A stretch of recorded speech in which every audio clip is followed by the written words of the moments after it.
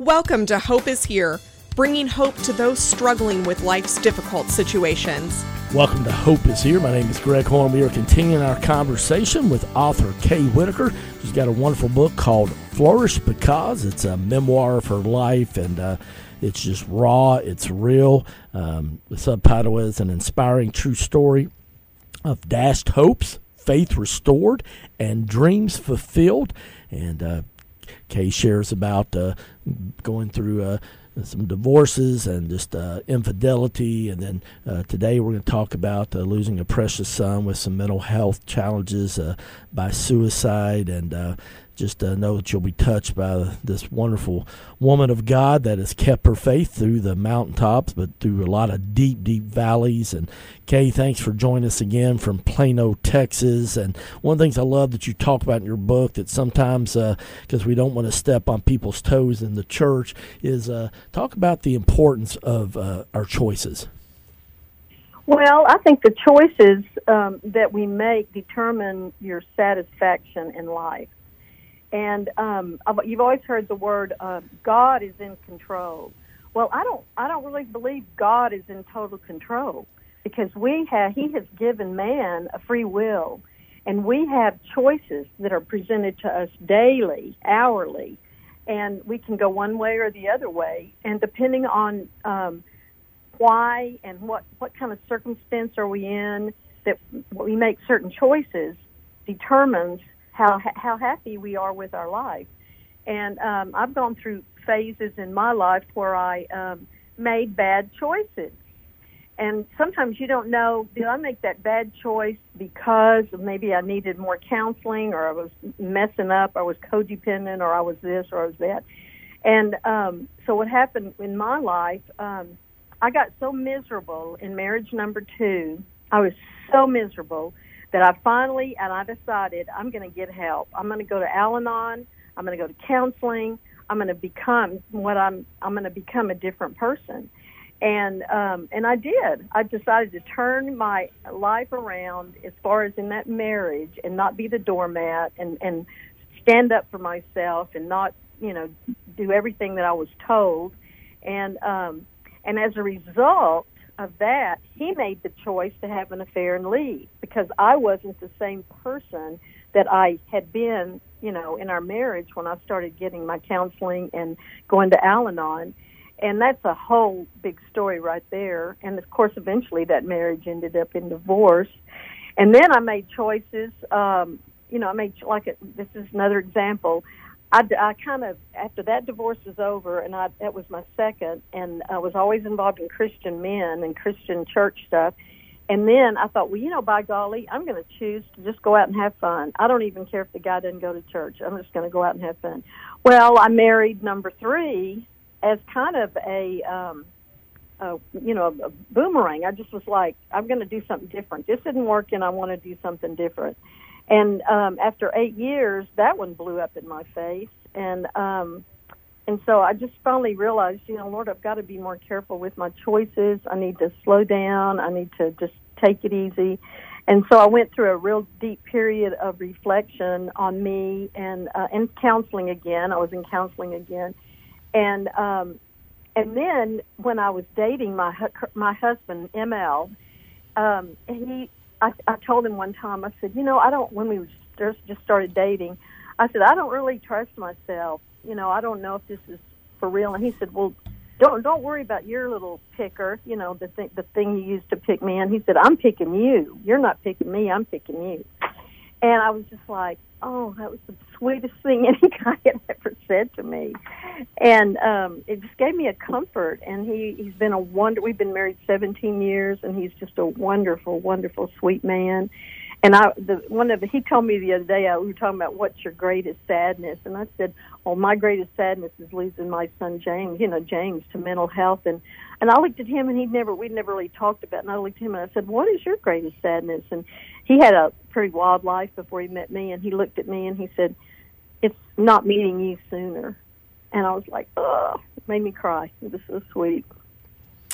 Well, I love how God, you talk about in your book, how God restores what the locust eats, right? Exactly right. You bet he does. Double. Yep, there you go. Absolutely. Okay, you just kind of touched on it briefly, and you talk about your book, and one of the reasons why we started Hope Is Here Ministry 6 years ago after I lost 3 friends in a little over a year's time to death by suicide, and then my own experience 20 years earlier at a multi-million-dollar company, and then a flood came, and I went from getting ready to be a multi-millionaire to being $2 million in debt, and wound up having to file bankruptcy, lost my home, and my wife left me for an old high school boyfriend, and so I had suicidal thoughts. So that's the foundation for why we started this ministry 6 years ago, and unfortunately you've got to walk on that journey with a precious son. Talk to us about that. Oh, man. Well, James just started having trouble when he was about 16, but back up from the time he was born till he was 16, this kid was the life of the party, tremendously talented musician. In fact, he's so talented. One day I came home, he was about 16 when this happened too. I came home from work as a nurse, and I walk in, and I hear somebody playing the piano. Now, he and I were the only ones in the house at this time because all his siblings were in college and gone. And I hear somebody playing the piano, and I went in there, and that's James just banging away and playing these beautiful, just not songs, just melodies, that he was playing the piano. And I just looked, and I was like, James, what are you doing? He goes, oh, I just thought I'd start playing the piano. Well, mind you, I've been taking piano lessons pretty much third of my life and playing the piano. And I looked at him, and I said, well, do you want me to get you some lessons or something? And then I thought, why did I even say that? And he said, no, Mom, I think I'm doing okay.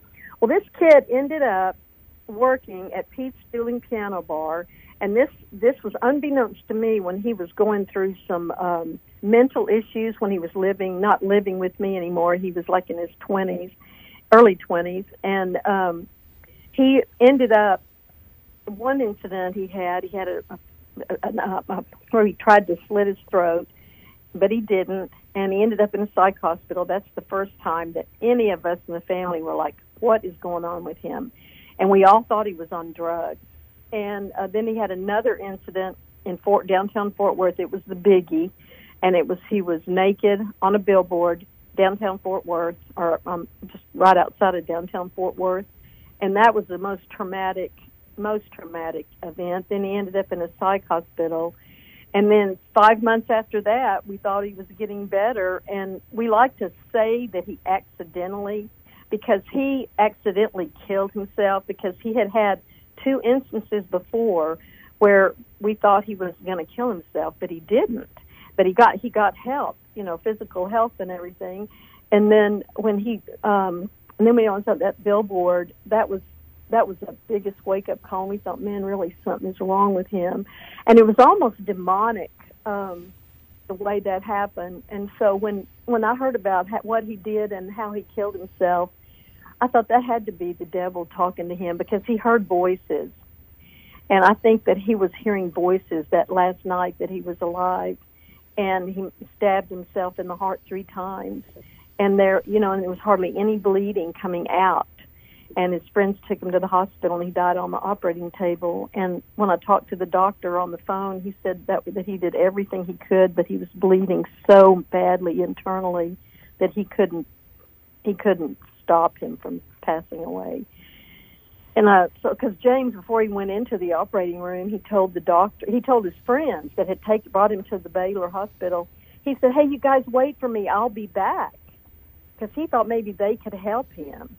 And I don't think he realized how bad he damaged his heart, but it was the thing that that ultimately killed him, was the bleeding.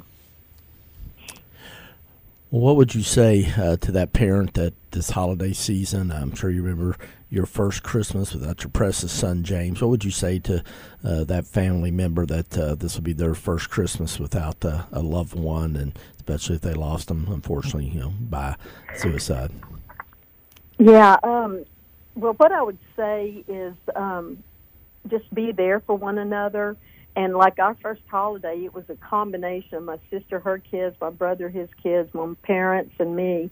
And we all just cried, because he was always the one that would sing and play the music and entertain everybody. And we just all cried together. When we got in a big circle, we ended up just hugging one another and crying and talking about it.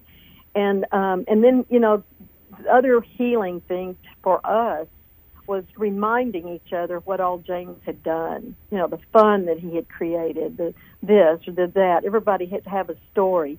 And share a story about your love for that person and what that person meant to you, what that person did for you. And just let everybody grieve in their own way.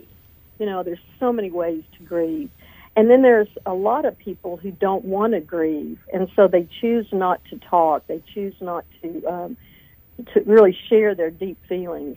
And we have some of those in our family, and you just have to, you know, just be open and let them walk that path, because they'll deal with it eventually, you know. And anyway, so just let everybody be who they are and accept one another, and realize how grieving it is that first Christmas without the ones that you love.